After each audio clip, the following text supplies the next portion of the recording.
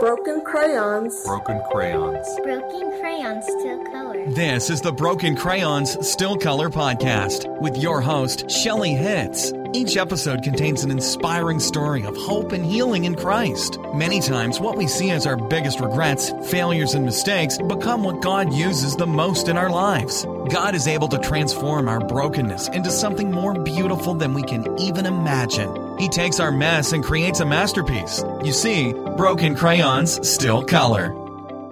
Welcome back to the Broken Crayons Still Color podcast. I'm your host, Shelley Hitz, and today my guest is Kim Hawkins. Welcome, Kim. Thank you, Shelley. Glad you had me. And Kim, this opportunity. Yes, and Kim, thank you so much for your courage and your willingness to share your story, because I say this often, that there are certain things in this life, I just believe we will never understand this side of heaven. And I think your story is one of those. In today's episode, Kim's going to share very honestly the pain and betrayal that she faced being molested as a tween. But not only that, it was the pain and betrayal because it happened from somebody that was from her church family, somebody she trusted. And I know some of you can relate to this. And so I know it will be a powerful story. But it's so difficult on so many levels, and yet Kim is here today to share her journey of hope and healing in Christ. So Kim, as we get started, can you just share a little bit about your story and what the broken crayons look like in your life? The interesting thing is it's kind of like once you share one thing, you open up something, and then all of a sudden you start to lose your fear of sharing, and you realize the impact and value of it. And so I had shared something else that was painful and hard. And so with this thing that you mentioned in one of your things in doing the book, when we were listening to the chapters, you mentioned about how the layers start to peel back like an onion. Yes. And I kept digging deeper, and I found that this story was kind of part of where the hurt and healing process needed to begin because of what happened then. Wow. So with this story, there was a family, a single mom raising her son, and she would always invite to have other kids over to spend time with her son, because, to give him company, to give her a break. Right. And at the time there were 3 kids in my family, my brother, my sister, and myself. And, we did all kinds of things, we set up tents and just, kid stuff, Right. but we're different ages. And he was a little bit older than us. He was a teenager. Like I said, I was a tween. And we got to a point where there was a certain sleeping arrangement. And I was like, okay, I don't know about this. We had our little sleeping bags and everything, but and then it got to, the touching, the girl, and I didn't know what to do about it. Yeah. And the reason I was afraid to tell anyone at that particular time, there was a young teenage girl in our church who had gotten pregnant. Oh, and there was so much scandal around that, okay, she's fast, she's this. And so I didn't want to be with that girl. I didn't want to be considered that, I didn't do anything to bring this on to myself. I wasn't out chasing boys, so right. I didn't know where to go with it, and so I buried it. I think so many people right now listening can completely relate to your story. There's so many people that have never even recognized that it was sexual abuse or that, it was, something that was part of their story or, never told. I was like that. I had an instance of sexual abuse. I never told anyone. I just went on. And like you said, I just buried it. And so what would you say was the lowest point in that season of your life? Well, when I realized that it was a bigger issue, I started bedwetting. Oh, wow. So I'm like, okay, now when I'm at my own home, I'm bedwetting. And of course, it's like, what's going on? And yeah, I had younger siblings. It's like, we're all in the same bedroom, in the same bed. You can pile a bunch of kids in bed, Yeah. it would be blamed on a younger one because I couldn't possibly be the one bedwetting because I'm older and older kids don't bedwet. You're past that. And so that's when I finally said, okay, something has to stop. So I finally got up the courage to say I didn't want to go one time. And that's all it took, and then I didn't go. And so that made it too, being away from the situation made it easier to not have to talk about it or share it with anyone. So it's like, okay, we'll just act like that didn't happen. Yeah. And so as an adult, what would you say how did you end up processing this, or what has God done to really bring healing for you? As an adult, I didn't realize how far I had buried it because I didn't even remember what had happened until I was an adult. There was a group of us adults, and I was in my 20s then.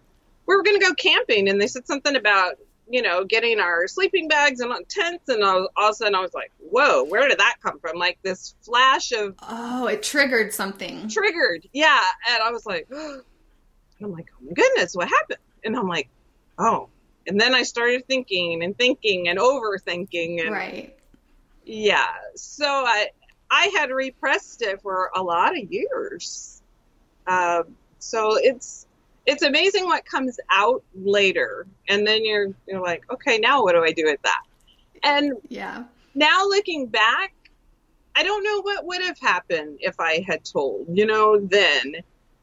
But now I look for signs when I hear people say things about things that their children are doing or something. These are things that other adults need to be mindful of what it could be a sign of. Because I think a lot of times the parents don't even know that these things are signs. Like, okay, something's going on, but they don't know that this is a significant sign of this type of activity, and they don't even know to look for it because of course they're not expecting that that's happened to their child either. Right. And a lot of parents go into denial too if it is brought up. But let's say that a parent is noticing something and they're thinking something, there might be something going on. Like if you go back to when you were a tween, how old were you when this was happening? I had to be like 10 or 11. Okay. So I wasn't even at the cusp of the 13, almost a teenager, Yeah. So if, let's say... double digits. Yeah. Let's say your parents did kind of catch on that there might be something going on. How would you have wanted them to approach you, or what would you recommend for parents like that might suspect something's going on, how to approach their child? I know parents will always ask, like, if there's something going on or if there's something you want to talk about. But I don't always know that you're going to be that open to it. Right. You might be more open to tell someone else. So they might have other people who kind of ask some more intuitive type questions. Because sometimes, and two, you don't want to disappoint your parents. Yeah. So and things like that, I think you don't know whether you caused anything at that young age, like, okay, was there something I did that I don't know I did? Right. It's, everybody wants to point fingers and you think that something has to cause something, or there's a cause and reaction thing when you're young. So you're thinking, okay, well, maybe there is something I did and I don't know I did it. Yeah. Do you think it's important to teach children that at a young age, that if something happens to them, sexual abuse of some sort, that it's not their fault? Maybe that's... I think so. I think we put so much shame in things. Yeah. That, you hear crazy things like, oh, don't cross your eyes, they'll stick that way. Yeah. Simple things. And kids take things very literally. Mm-hmm. So if they feel like they can't talk about these things. They're like, if they have strange feelings or something, and, they're like, oh, like they're more embarrassed about it and I don't know what parents can do. And I don't have kids, so that's a hard thing too, I have a lot of siblings, and you notice when something's different, but it's hard to put your finger on if you don't know the signs. But like you said, a lot of people want to deny. They're, like, that couldn't be my child, Yeah, and I think one of the most important things, like my sister has kids, and she just talks about keeping the communication open. So to the point where your child doesn't shut down on you. Now, let's say you're the person that has repressed those feelings and the pain and the abuse or whatever had happened from years ago, and it's coming to the surface again. What's one piece of advice or encouragement that you have for someone like that? There's no shame in getting help. Amen. I went to a psychiatrist. I had some issues going on with depression, and which I didn't find out until later in life. My grandmother announced from her sickbed, "Oh yeah, the women in our life are all prone to melancholy." That's what they used to call it then. Oh wow. It wasn't depression. And I was like, had we known, we could have been on looking out for these signs. Proactive. That, okay, if these things start to happen, I need to seek professional help. Yeah. And there's no shame in that. We can't handle everything all the time, and God didn't mean for us to be alone. So a lot of people have a lot of stigmas in their mind about getting psychiatric help, but you also don't hear about, like, the crazy house anymore either. So, people aren't put in institutions like they used to be and that type of thing. So I think now it's becoming a more accepted form of treatment if you have to go for something. And so many people, they worry about being put on drugs that they'll never be off of or things like that. And so everybody's different. And so they need to hold on to that too. They may not need medication. I never needed medication. Okay. I had a very open-minded doctor who was like, these are your options. She goes, this is gonna Band-Aid it for a while to where you can deal. But do you want to learn your coping skills? Do you want to learn how to, when these things come up? Because there may be different things that trigger throughout your life that you don't know that you've held in for so long. Yes. So, there's no shame in getting help. And I completely agree. Like when I was at my rock bottom with my pornography addiction, I told my husband, I need help. I need counseling. And at first he was like resistant. He's like, Shelley, what will people think? He was in youth ministry. Right. And if people saw me walking in there, are they having marriage problems? And I was like, I don't care what other people think. I want to be free. I need help. And so, there's no shame in it. Do yourself. Yeah. And I received so much help. I went to Christian counseling at the time, and everyone has a different path, but I love that. I love that you say there's no shame in reaching out, getting help, talking about it. And so many times we just want to hold it in and, keep it secret and private. And there's almost like a freedom just simply talking about it. And a weight off your shoulders. Yes. Like, I have been holding this for this many years, and finally, I'm able to let go of this.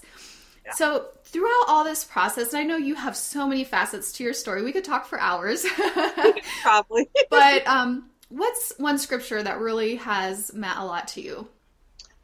One of my favorite scriptures, like I just mentioned, there's no shame. So the scripture I love is those who look to him are radiant. Their faces are never covered with shame.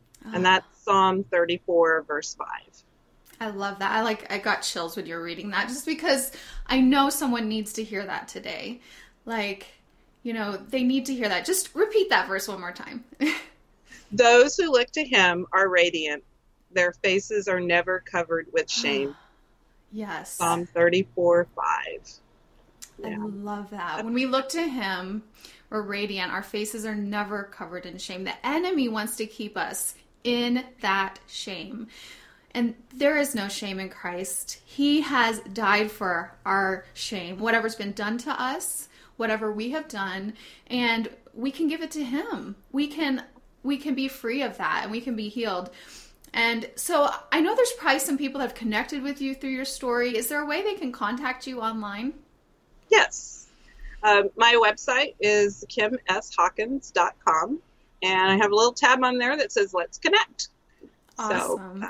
Yes, well, thank you so much for sharing your story. And, this is just such a great example how God can turn our mess into a masterpiece. Yes, absolutely. I am a masterpiece. Awesome. You are. And, we are all a masterpiece when we bring our broken pieces to Jesus and allow him to create something beautiful. Now, I appreciate each one of you listening today. And if you have a powerful story or you know someone that has a powerful story that could be featured on this podcast, please apply at shellyhits.com/story. Thank you so much for being here, and we will see you next time. Bye-bye.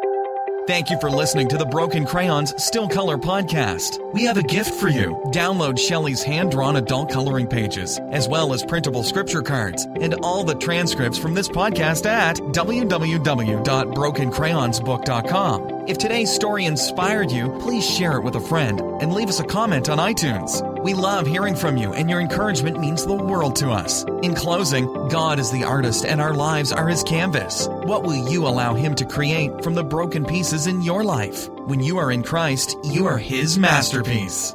I am a masterpiece. I am a masterpiece.